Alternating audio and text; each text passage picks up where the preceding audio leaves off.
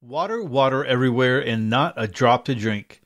This is episode 742 of the Prepper Website Podcast, where I connect you with resources that will help you live a more self-reliant life so you can love your people, get prepared, and live free.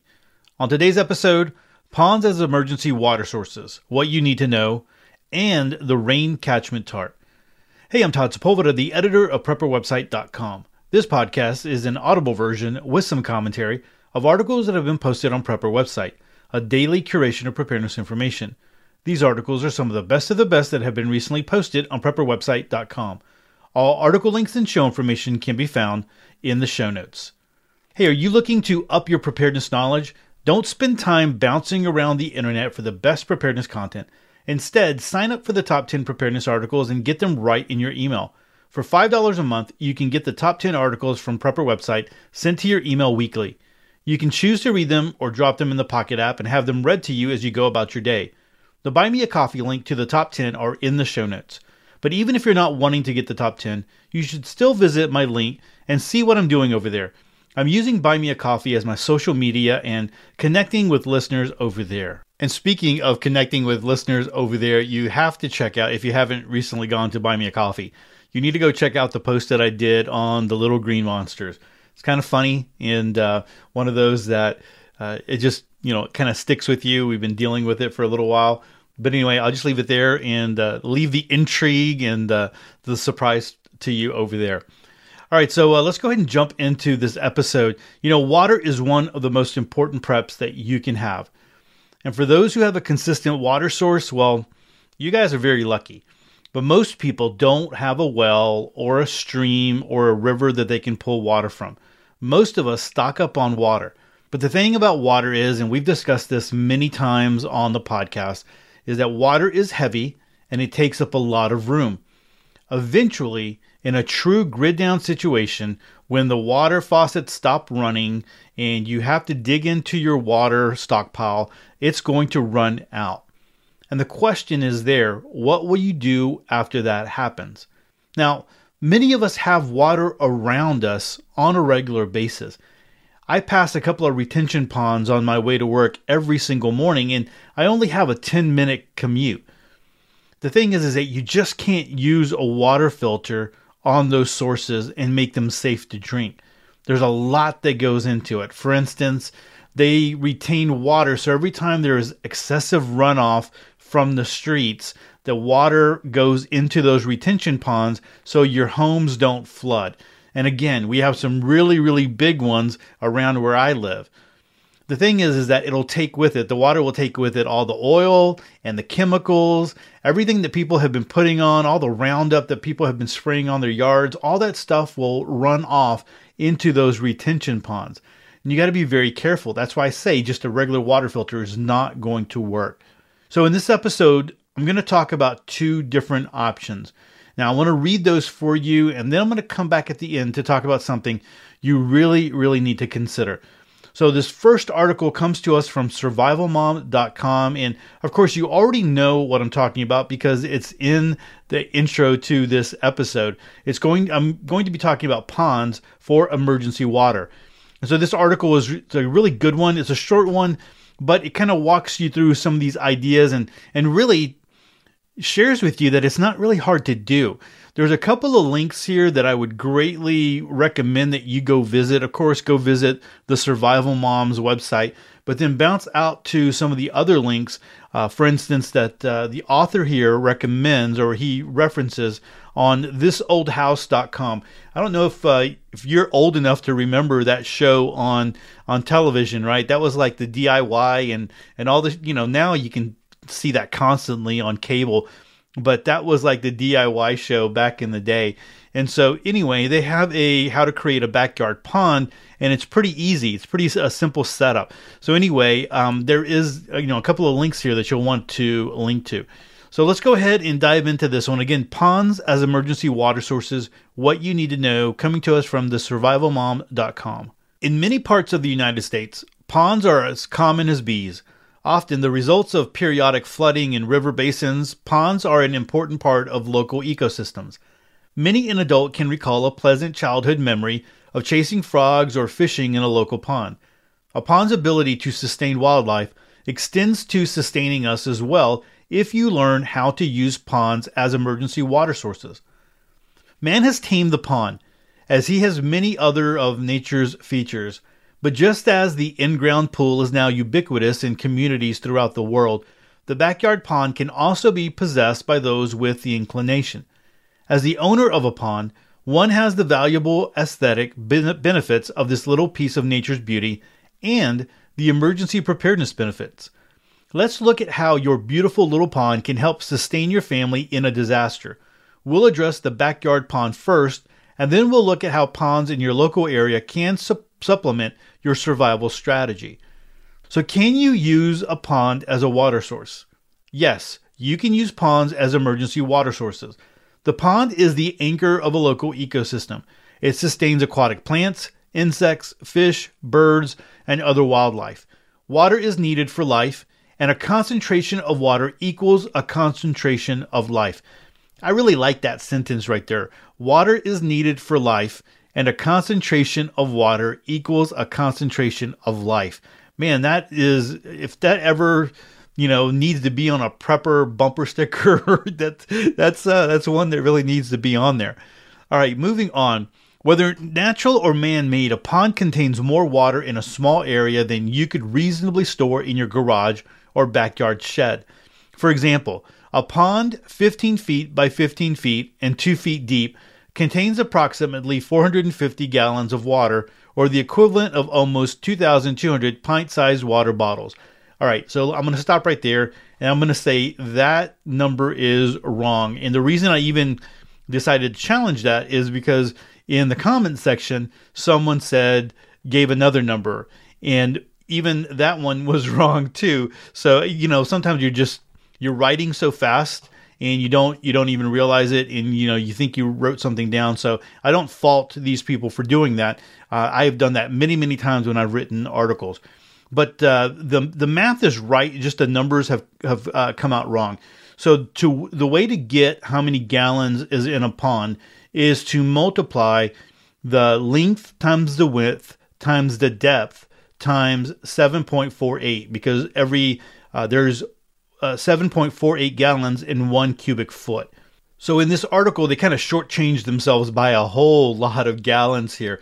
So, this one said 15 by 15 by 2 is 450 gallons. So really, it's 15 by 15 by 2 is 450, but then they forgot to multiply that by 7.48. So you really get 3,366 gallons when you multiply all that out. So, a 15 foot by 15 foot pond is not a small pond. I mean, we think 15 feet, okay, that's no big deal. But if you were digging that out, I mean, it'd take a little bit to do. But if you're able to do that, you would have a lot of water back there. So anyway, that is the way that you would find out how many gallons is in a pond, by multiplying the length times the width times the depth times 7.48. All right, so continuing on in this article, add some fish and you have an additional food supply as well. Plus, fish also help control nuisance insects like mosquitoes. However, just slapping some plastic in a hole and thinking you're set for drinking water will get you and other people sick. If that's the position you're in, you might need to consider dew ponds below ground stills, plant transpiration, and other types of water acquisition.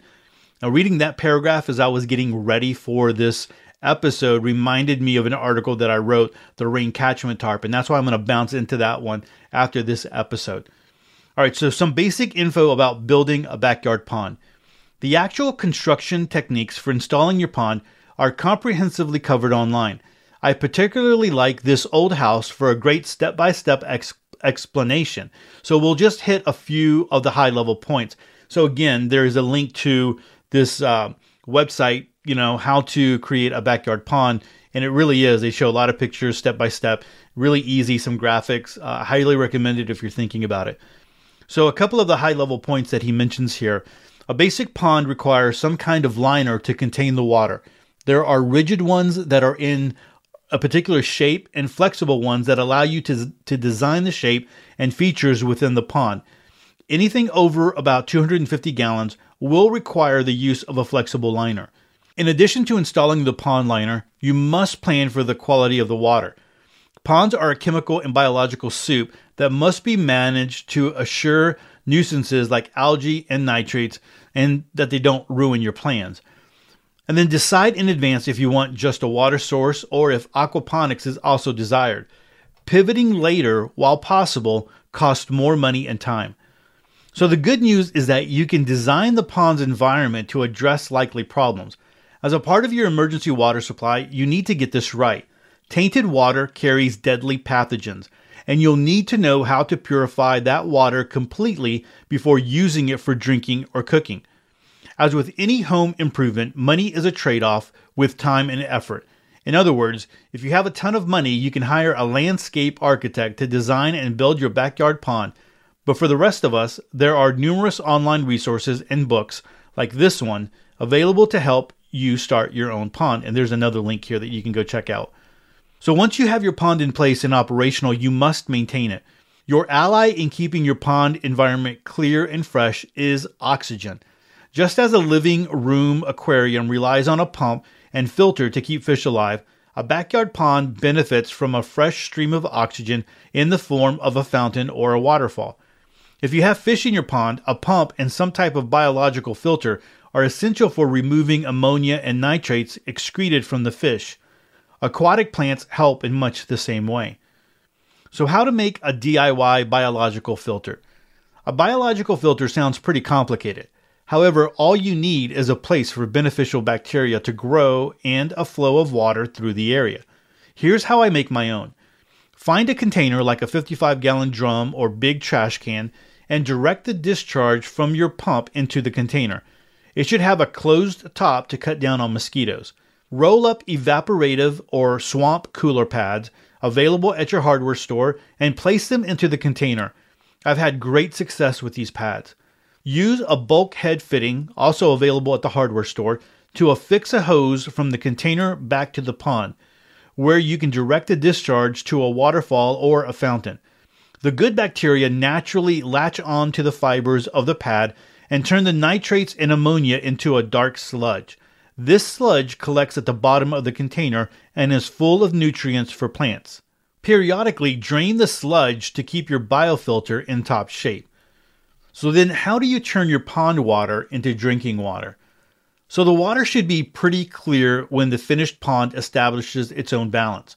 While it is probably safe to drink, prudence indicates some basic purification before use. You have several options for this, including straining the water through a coffee filter or other cloth to remove the large particles. At a minimum, boil the water for a couple of minutes.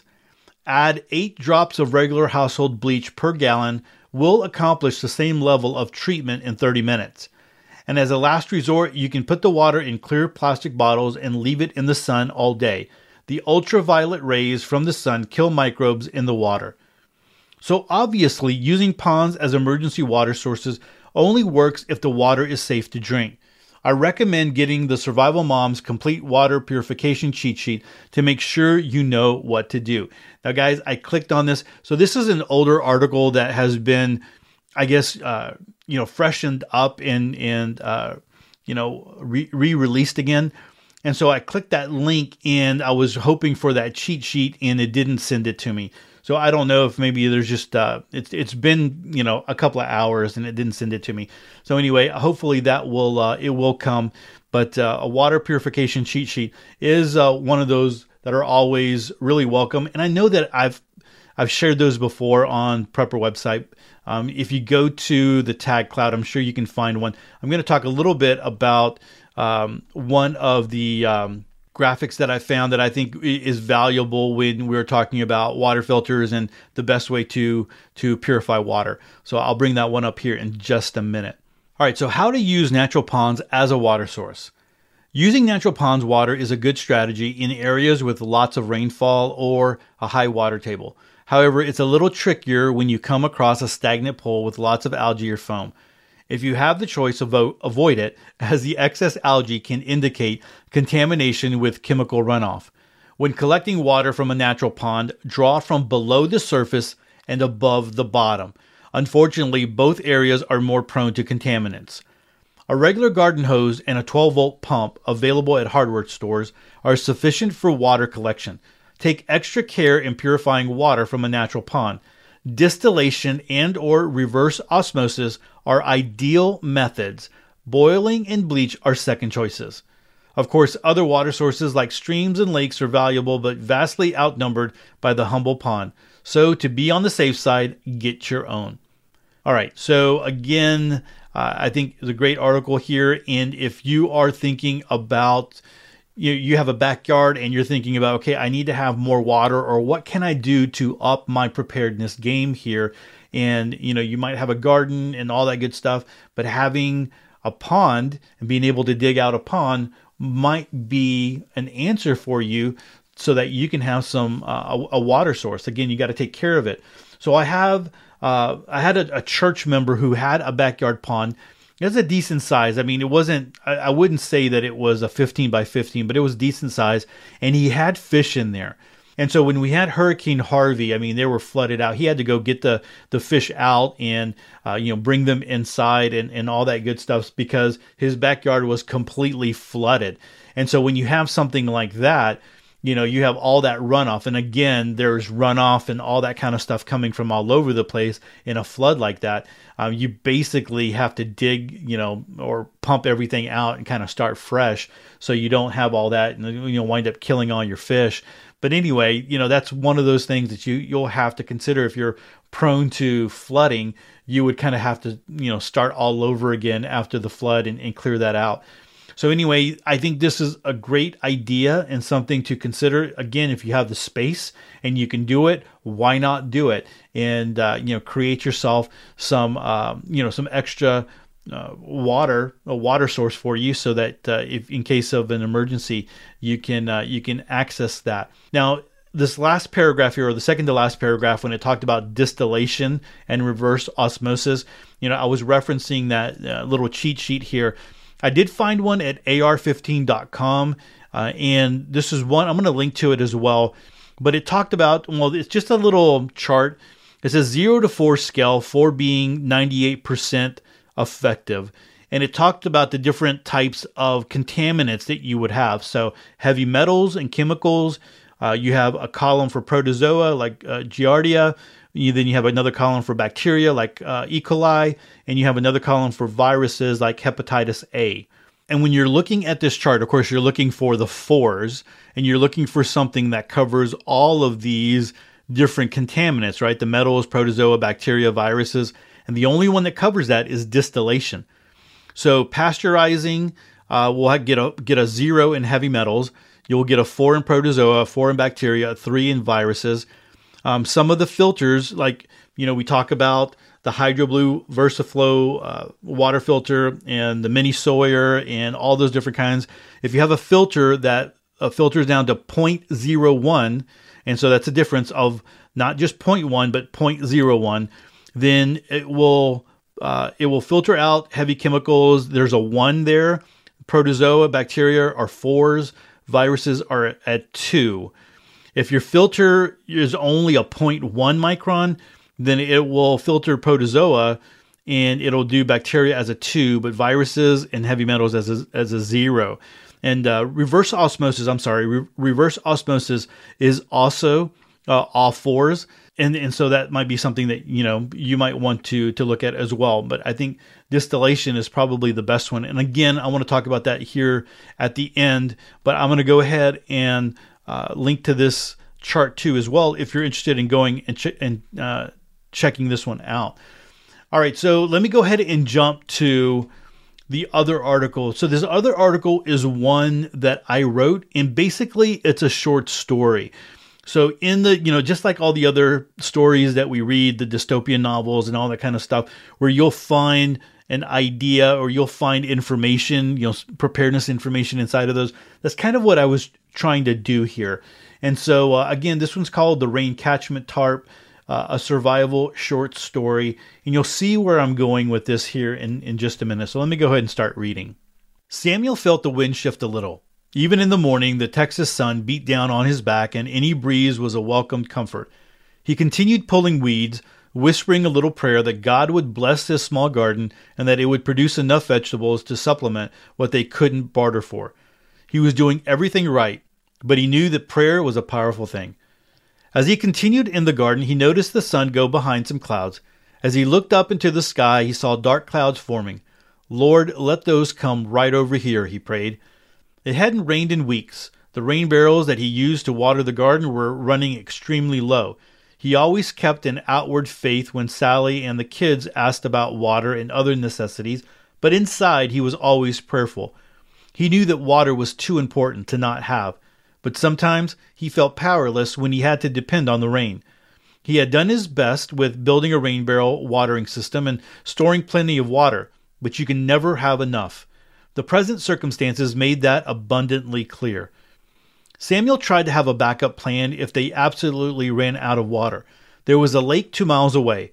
Water was heavy and it would be work, but with a garden cart that he purchased off of Craigslist years before the breakdown, he would take some of the bigger containers down to Mr. Johnson's house and access the lake from there.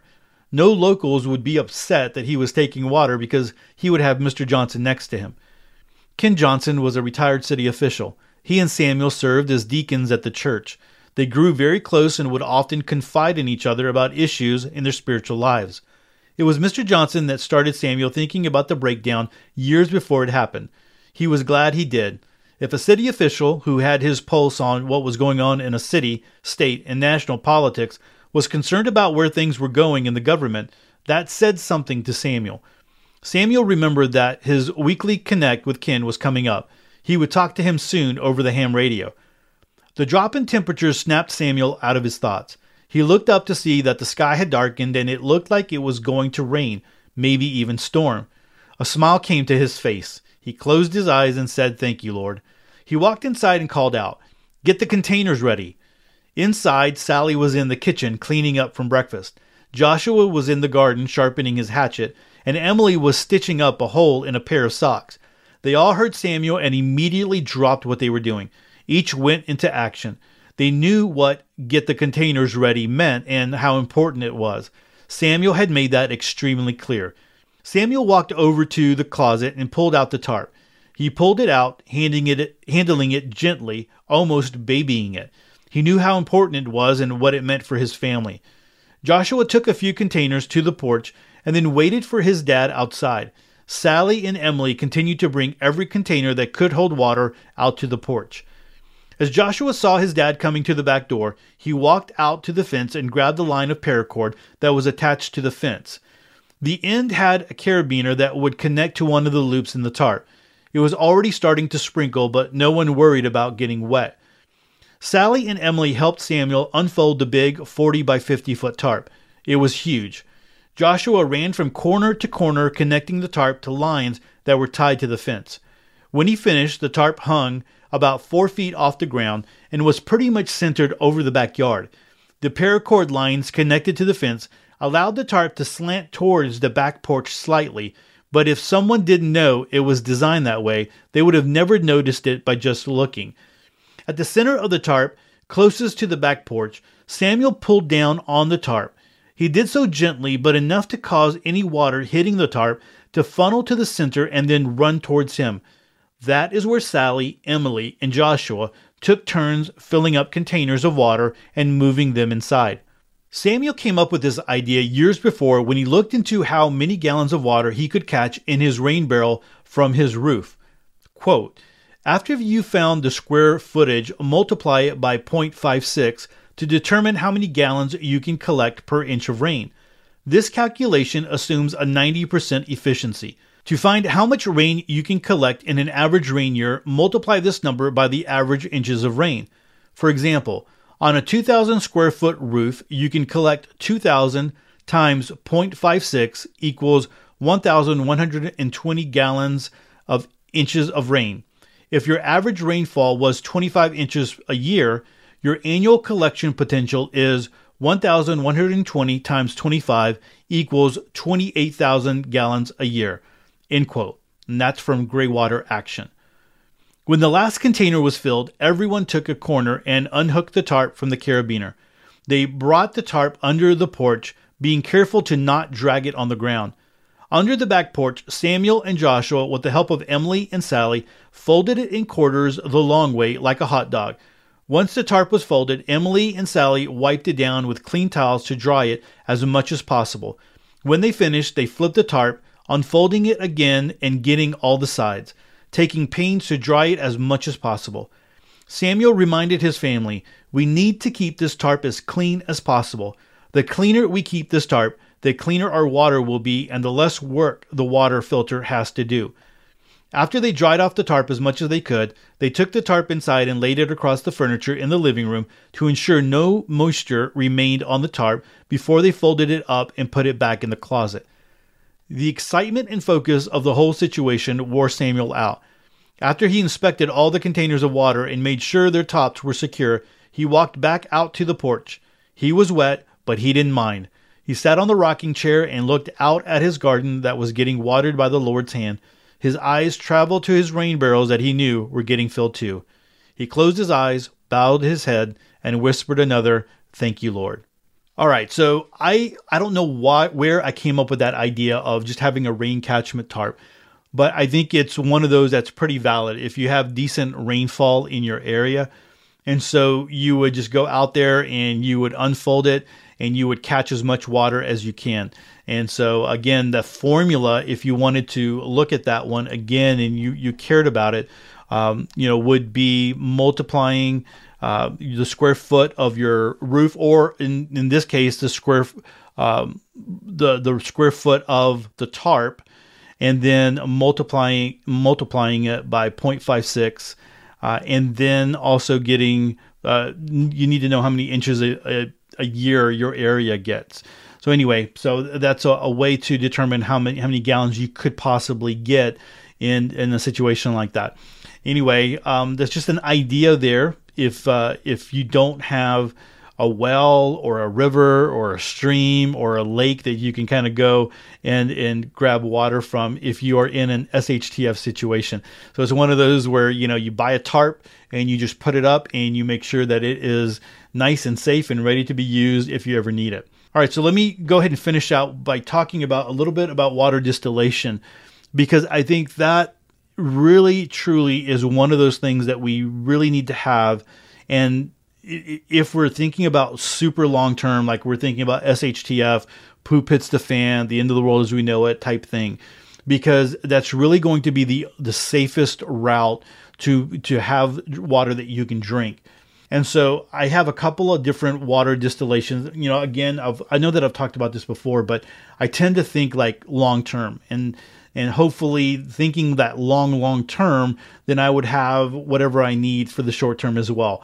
But anyway, so long term, I have a couple of different water distillation systems that I have purchased throughout the years and in collaboration with other people. And I think they're just really valuable and you really need to have it.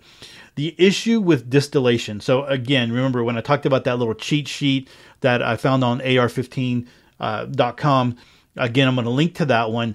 But, you have distillation and then you have reverse osmosis. I think distillation is going to be, if you're really in a grid down situation, distillation is going to be the issue. However, you're going to need a way to have fire, and you're going to need fuel. And so that's going to be really important. You can have propane, you can do, all that kind of stuff, but eventually you would need to have wood and a way to put a pot, on top of a fire so that you can heat that up so that you can have, cause the water to steam and then, distill it out and you would have clean water. Here's the thing. It takes a long time to have potable water if you're distilling water this way. It's going to take a lot of fuel. It's going to take a lot of time. And then again, you need the water.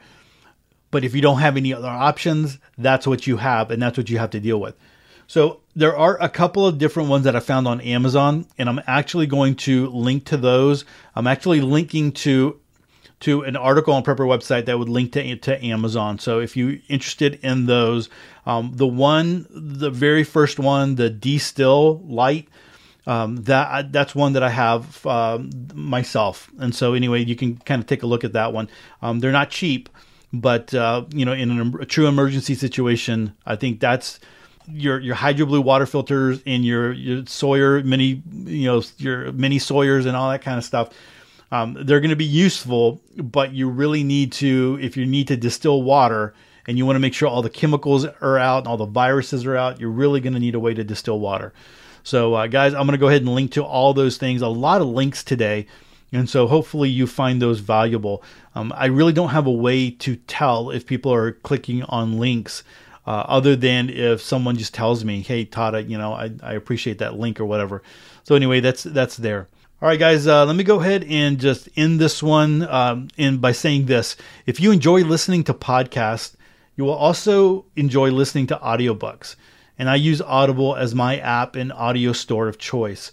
If you don't have Audible, you can join for free for 30 days. You can enjoy listening to Audible originals, podcasts, sleep tracks, and audiobooks.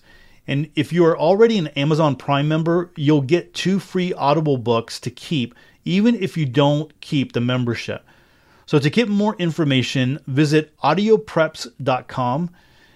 I have also listed a few audiobooks there that I have listened to if you need some ideas. So some are prepper fiction and others are just books, nonfiction that I have read that you might be interested in. And again, that is audiopreps.com, or click the link in the show notes. Well, everyone, that is it for episode 742. Don't forget to subscribe to the show. Make sure you click the subscribe button in your favorite podcast app. And that way you never miss another episode of sweet prepper goodness. And don't forget, if you're looking for more preparedness and self-reliant information, head on over to prepperwebsite.com. Lastly, don't forget to join the email list if you haven't. When you do, I'm going to send you a free PDF on 25 handpicked preparedness articles that you should read. And with that, choose to live a more self-reliant life. Choose not to be so dependent on the government, grid, or the grind. Until next time, live with no regrets and stay prepped and aware. Peace.